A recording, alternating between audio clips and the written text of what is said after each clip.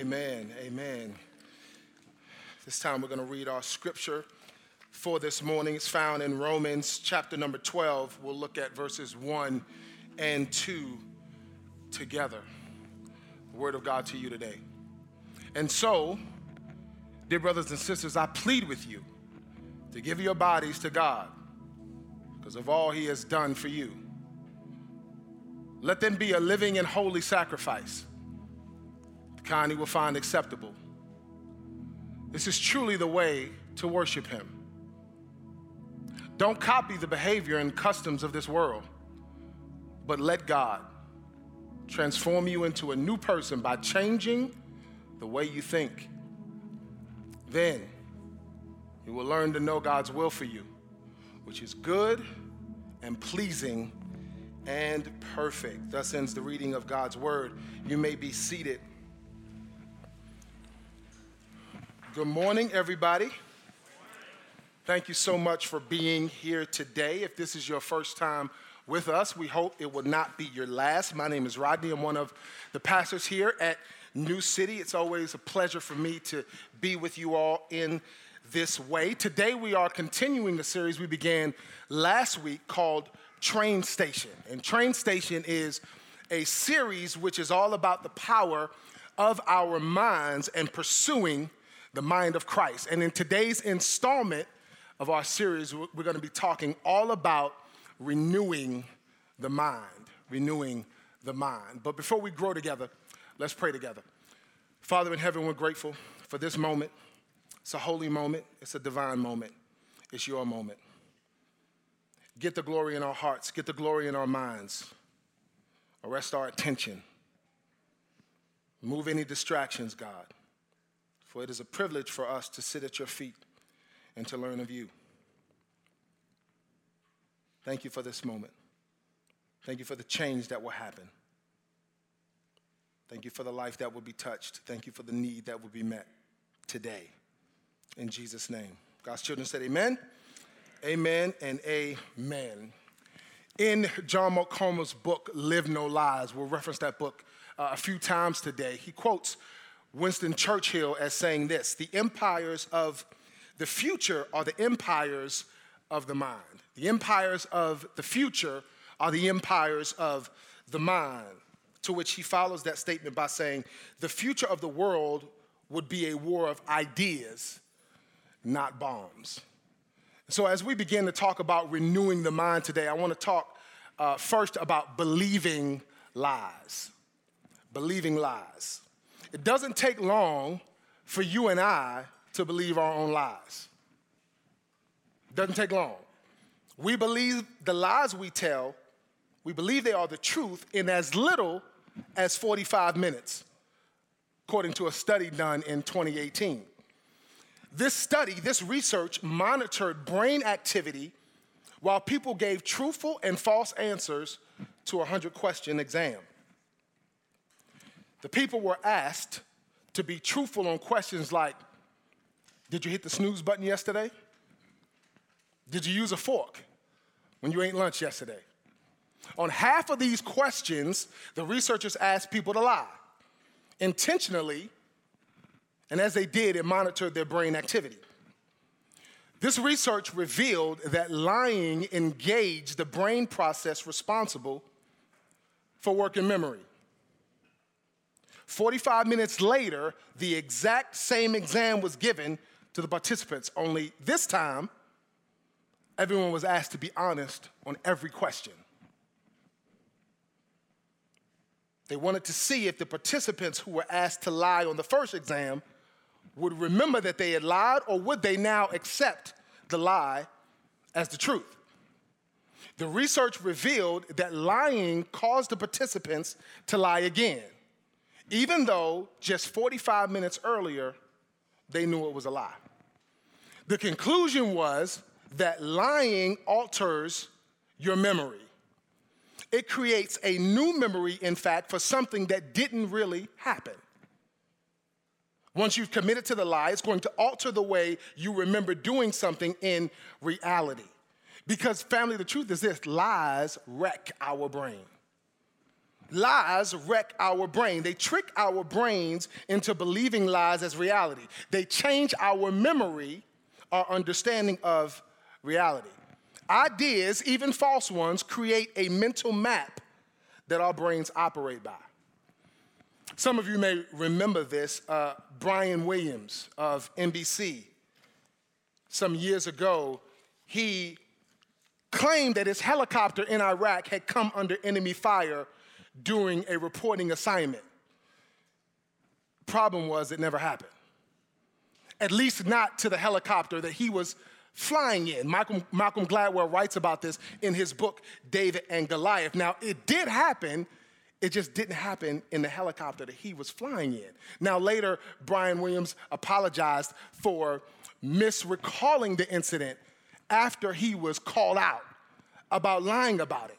Now, when you think about that, that's no different than situations that a lot of us have been in, only we just haven't been called out about it. It's no wonder that Satan is the father of lies. This is why the devil's primary target is our trust in God. Our trust in God and his truth as it comes to us in Scripture. Because the enemy begins his assault on our minds by planting doubt, questioning the memory of what is true and what God has said is true. If you remember in the book of Genesis, the enemy started this by coming to the woman and says, did God really say, you must not eat of the fruit of any of the trees in the garden? Because his goal is to plant doubt, plant confusion. So why do we believe lies? Why do we believe lies?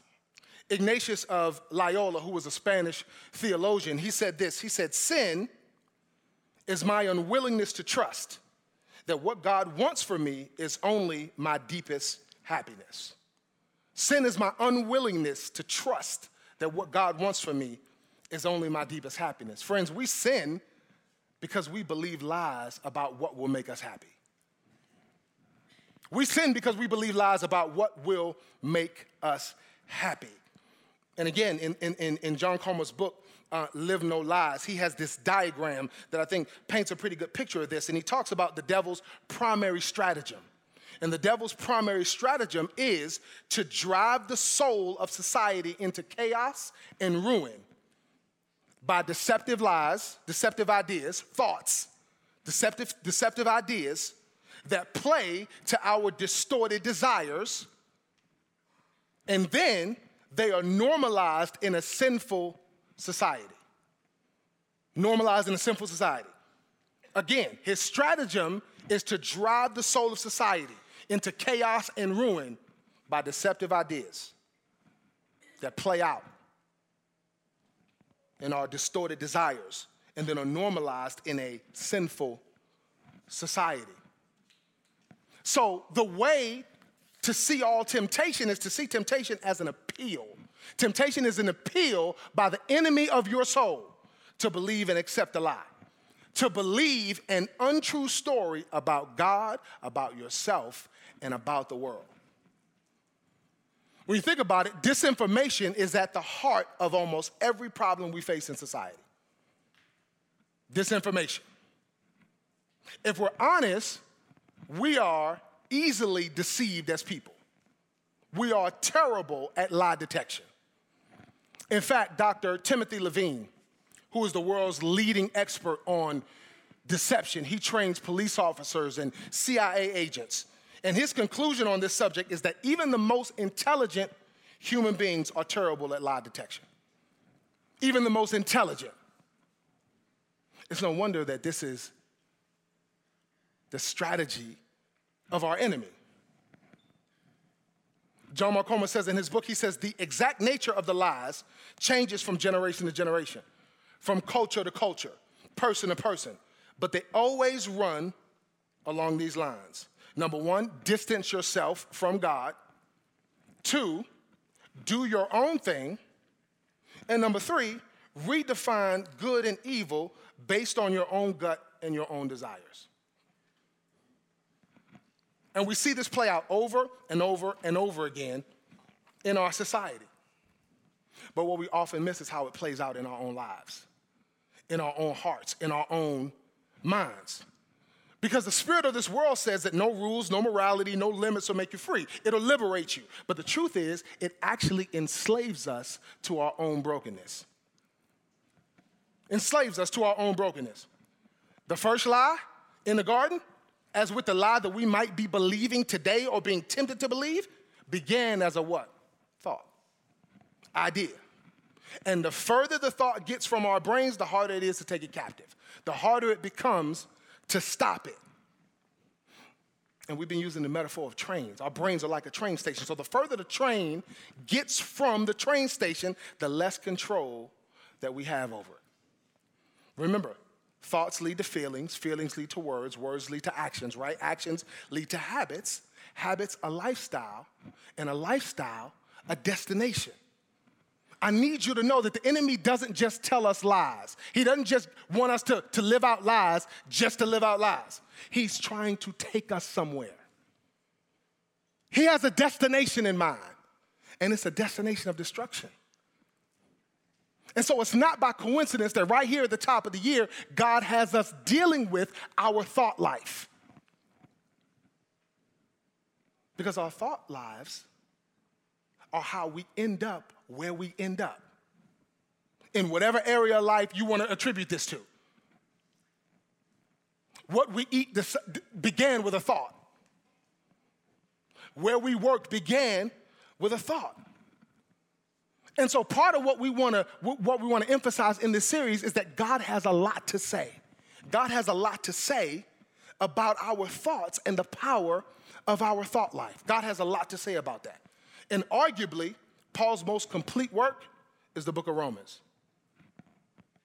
He spends the first 11 chapters of the book of Romans writing to the church in Rome about the truth of the gospel, the importance of centering your thoughts on the reality of what Jesus did.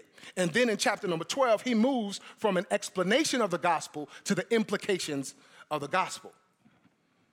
And specifically, the top of Romans chapter 12 and verses 1 and 2, those verses answer the question, how should we respond to God's love and mercy towards us? That's what those first two verses answer. And so today I want to use the balance of my time just to teach for a little bit on those first two verses. Tim Keller calls those verses a summary of the whole Christian life.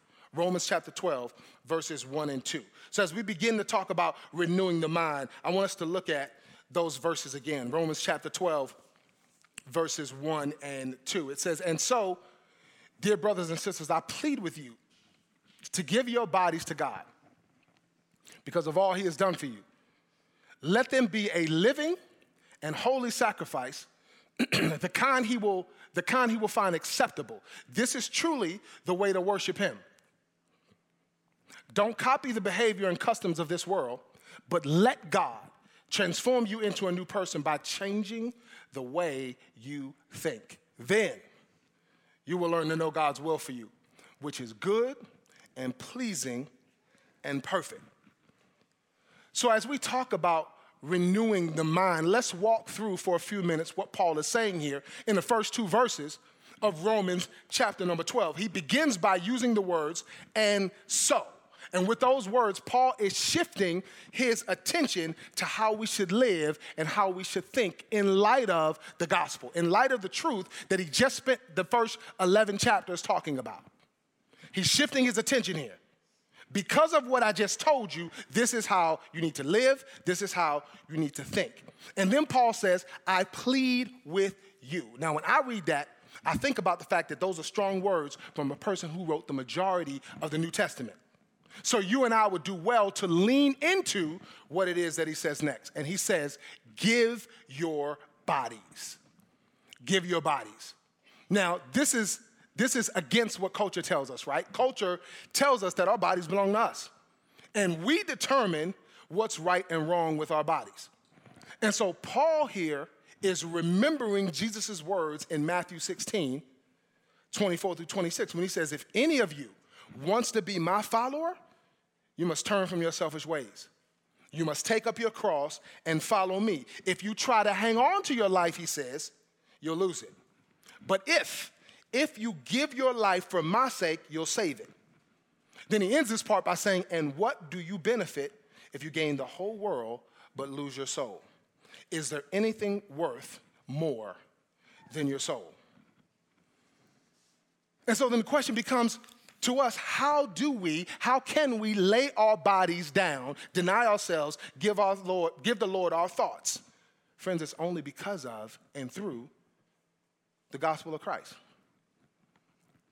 Paul continues in the next part of this verse by saying, living sacrifice. Now, in using those words, he's using Old Testament language here. He's using Old Testament language and asking that we offer ourselves as a type of living sacrifice. Here's the challenge with that. Living sacrifices can get up off the altar. Living sacrifices can change their mind. They can get up off of the altar. I love what Tim Keller says about a living sacrifice. Look at this. He says, a living sacrifice means every day, every hour, every moment, right now, you have to deliberately, consciously, continually, and perpetually offer yourself to him. It's constant, he says. It's never over. It's intense. You're not living the Christian life unless you put to death the idea that you have a right to live as you choose. It feels like death, but on the other side, it's life. That's why it's a living sacrifice, because it's a sacrifice that leads to life. This is what we've all been called to. Everybody in this room that has made the decision to follow Christ, this is what we've been called to. Again, look at that. It's intense. It's constant. But how many of us have decided to give our hearts and lives to Christ, but still feel like we have the right to live as we choose? And so this is the tension that Paul is trying to bring to our attention here in the text. That's why he says we have to present our bodies as a living sacrifice. Then he says, don't copy the behaviors and customs of this world, but let God transform you into a new person by changing the way you think. He says, don't copy. Don't copy. Don't copy, because when we copy, we conform. And that word conform literally means to be molded or stamped according to a pattern. To be molded or stamped according to a pattern. Now watch this. The verb is passive, implying that if we don't actively and intentionally resist the world, resist the culture, we will be conformed. There's no ifs, ands, or buts about it. If we are not deliberate, if we are not intentional about letting God transform us, then we will be conformed. And that's the world we live in, right? We live in a copycat society. We live in a copycat world. Conformity happens without thought. So if you don't want to be transformed by God, do absolutely nothing. We will be conformed to the world. This is why Paul uses the language, I plead with you, because there's a lot on the line. There's a lot on the line. Of course, we know that our souls are on the line, but our gifts are on the line. The purpose that God has for you is on the line. The souls that God has stationed along your journey that he wants to use you to bless is on the line. Then he says, let God transform you. How? By changing the way you think. And with that saying, he's telling us that transformation happens from the inside out. Transformation happens from the inside out. Because here's the truth. You can present your bodies all day. You can come to church every week. But if we never allow God, if we never let God transform us, just because we present our bodies doesn't mean it's holy or acceptable to God. Without the renewing of your mind. It's the difference between Cain and Abel's sacrifice, right? God accepted Abel's sacrifice, but he didn't accept Cain's sacrifice. The scripture says, by faith, Abel offered a better sacrifice to God. And so it takes faith for you and I to let God transform us. To be transformed means that you become something new on the inside. This is something that we allow to be done to us, not something we do by our own power, but rather we submit to God's power by his grace. We are transformed on the inside, and the proof becomes evident on the outside. God can begin to transform us from the inside out as we turn from our own ways of thinking and offer our minds to him. And what Paul is saying essentially here, family, is that the truth is we're either conforming to the culture or being transformed by the one true God. We are either conforming or being transformed. One happens by default, conforming, and the other happens through deliberate submission, transform. If we don't let God transform us, then we will copy and conform to the world system. But again, it takes faith to surrender our thought life, the dirtiest place. It takes faith to do that. What I'm learning, friends, is that obedience is not just doing what God told you to do. It's doing it the way God told you to do it. And he's telling us here the way to transformation is through the mind. It's through the renewing of our mind. Unless there's a renewing of the mind, any changes in our lives will be temporary and superficial. Temporary and superficial. But I love what happens, this amazing promise that goes along with allowing God to change the way we think.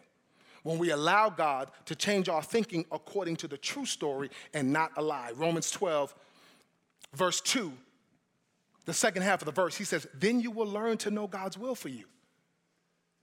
That's what happens when we allow God to renew our minds. We'll learn to know God's will, which is good and pleasing and perfect. What a wonderful byproduct of submitting our thoughts, our thought life to God. You know what happens? Clarity happens. We're no longer confused about who we are, who we serve, what we're supposed to be doing, how we're supposed to be doing it. I don't know about you, but I believe that clarity is one of the greatest gifts that God gives to his children when we let him transform our thinking. Because the truth is, we can be living demonstrations of the fact that God's will is good, it's pleasing, and it is perfect, but only as we are transformed. And we'll only be transformed as our minds are renewed. But the choice is yours. The choice is yours. Conform or be transformed. And that's what God is saying to us today. Conform, do nothing, and that's what happens, or be transformed. And so I don't know about you, friends, but I've done enough conforming to the world. I've done that enough. I've done it enough. We're called to live against the grain, to do something different than everybody else is doing, to live with a posture of open hands and open heart, whereby we let God transform us as we surrender to him our thought life. And so before I take my seat, I want to give you something practical to do with this. Because it's simple, but it's not necessarily an easy thing to do. Because the truth of the matter is some of the things we think, we like to think them, one way or the other. For some of us in our thought life, it justifies hurt and pain that we've been through. Some of us feel like we have a right to be better. We have a right to be angry because of things that have happened to us. But I need you to know that the enemy is aware of our stories. He's aware. He's aware of the pain and the trauma that we've been through. He's been a part of a lot of it. And he leverages that. He leverages that pain and that trauma to tell us lies about our story. That's what he does. Remember, all good lies have a little truth in them, right? And so he leverages that. For instance, maybe you were abandoned to some degree as a child. Maybe you were. Maybe that's truth. That's a part of the trauma of your story. Maybe that's true. Well, what the enemy will do is the enemy will try to leverage that truth to lie to you by telling you you were abandoned because nobody loves you. As children of God, we know that that's simply not true. We know that God loves us. And so as you begin to think about this application I'm going to give you here in a minute, I want you to know that the enemy typically comes at us the same way most of the time, based on whatever your story is, your trauma, or your pain. He comes at us through what he knows about us, through what he knows he can leverage, whether that's fear, whether that's greed, anger, hopelessness, lust. Whatever it is that we struggle with, we tend to struggle with the same kind of negative thoughts around those things. That's how he works. So however the enemy tends to come at you, I want you to begin to prepare yourself to let God, by his grace, transform you. Scripture says in 2 Peter chapter 1 that God has given us everything we need to live a godly life through the knowledge of him. So we have what we need. Just have to use it. Now I want to be clear, I'm not trying to promote effort or works here, but rather I'm trying to stir your faith. The Bible says that faith comes by what? Hearing. So I want you to think about the way the enemy tends to come at you. Now, as I set this application, I'm going to use fear as an example, okay? So the first step that I want you to do is write down God's truth. Step one, write down God's truth. Write it down ahead of time, 1 or 2 verses. Write down what God has to say about whatever lie the enemy is trying to get you to believe and live out. Write down what God has to say about it. Using fear as this example, 2 Timothy 1:7 says, for God has not given us what? A spirit of fear, but of power, love, and a what? Sound mind. See, when Jesus was tempted of the devil in the wilderness, the first thing he said in response was what? It is written. The first thing he said. He referred to God's word. That's what I'm suggesting that we do. Write down what God has to say. Because again, he typically comes the same way. Typically comes the same way. And I'm going to suggest even further that you put it in a note in your phone so it's easily accessible. So you can pull it out whenever you need it. Write down God's truth. The second thing is resist the lie. You have a choice. Said last week that we're not mere recipients or victims to our thoughts. We have a choice. Resist the lie. Cut it off. Stop it as soon as you hear it. Don't let it linger. Remember, he's trying to take you somewhere with the thought. It's not just about the lie. He has a destination in mind. Don't let it linger.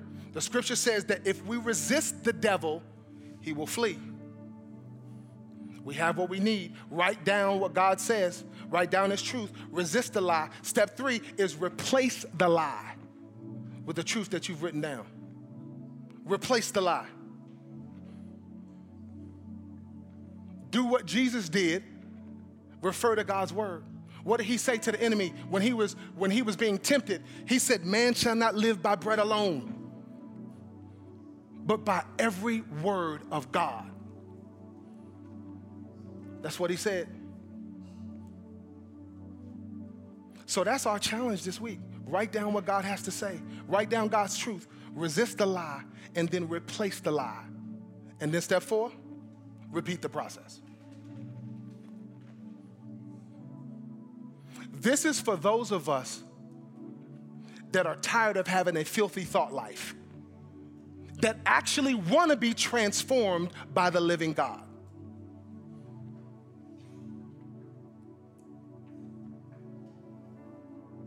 And undoubtedly today, there's somebody in this room that's sick and tired of being sick and tired. You're sick and tired of being defeated in your thought life. This is for you. Write down God's truth. Resist the lie. And then replace the lie with God's truth. Remember, thoughts lead to feelings. Feelings lead to words. Words lead to actions. Actions lead to habits. Habits lead to a lifestyle. Lifestyle leads to a destination. The destination that we are called to is a destination called life. Abundant life. Not just in eternity, but here on earth. I said it last week, I'm going to say it again. We're in this together. I believe God is going to do some great things as we surrender our thought life to him. To God be the glory. Let's pray. God, you are wonderful. You are awesome. You are holy. You are a way maker. So grateful for that.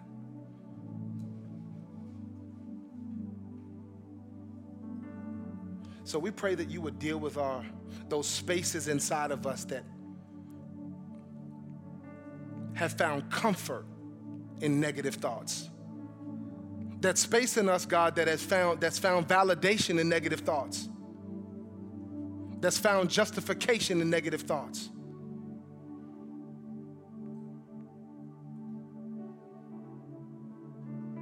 Help us to find our validation, our justification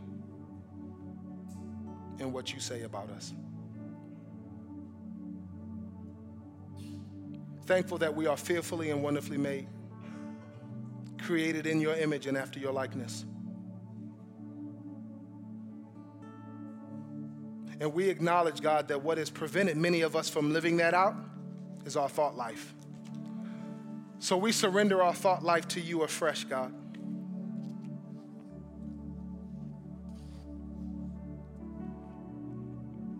Praying that you would help us to access the truth that'll set us free.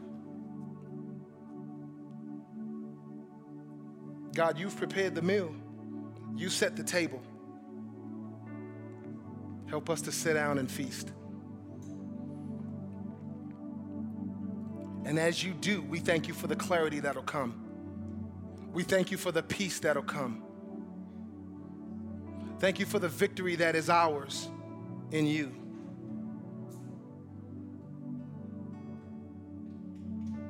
So as best we can, we give it to you, God.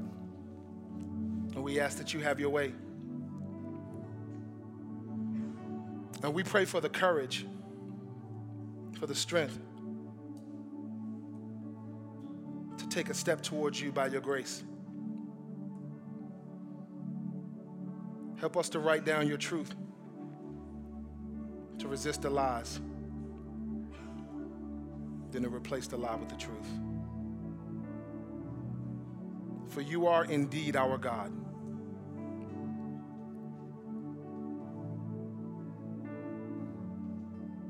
We love you and we honor you.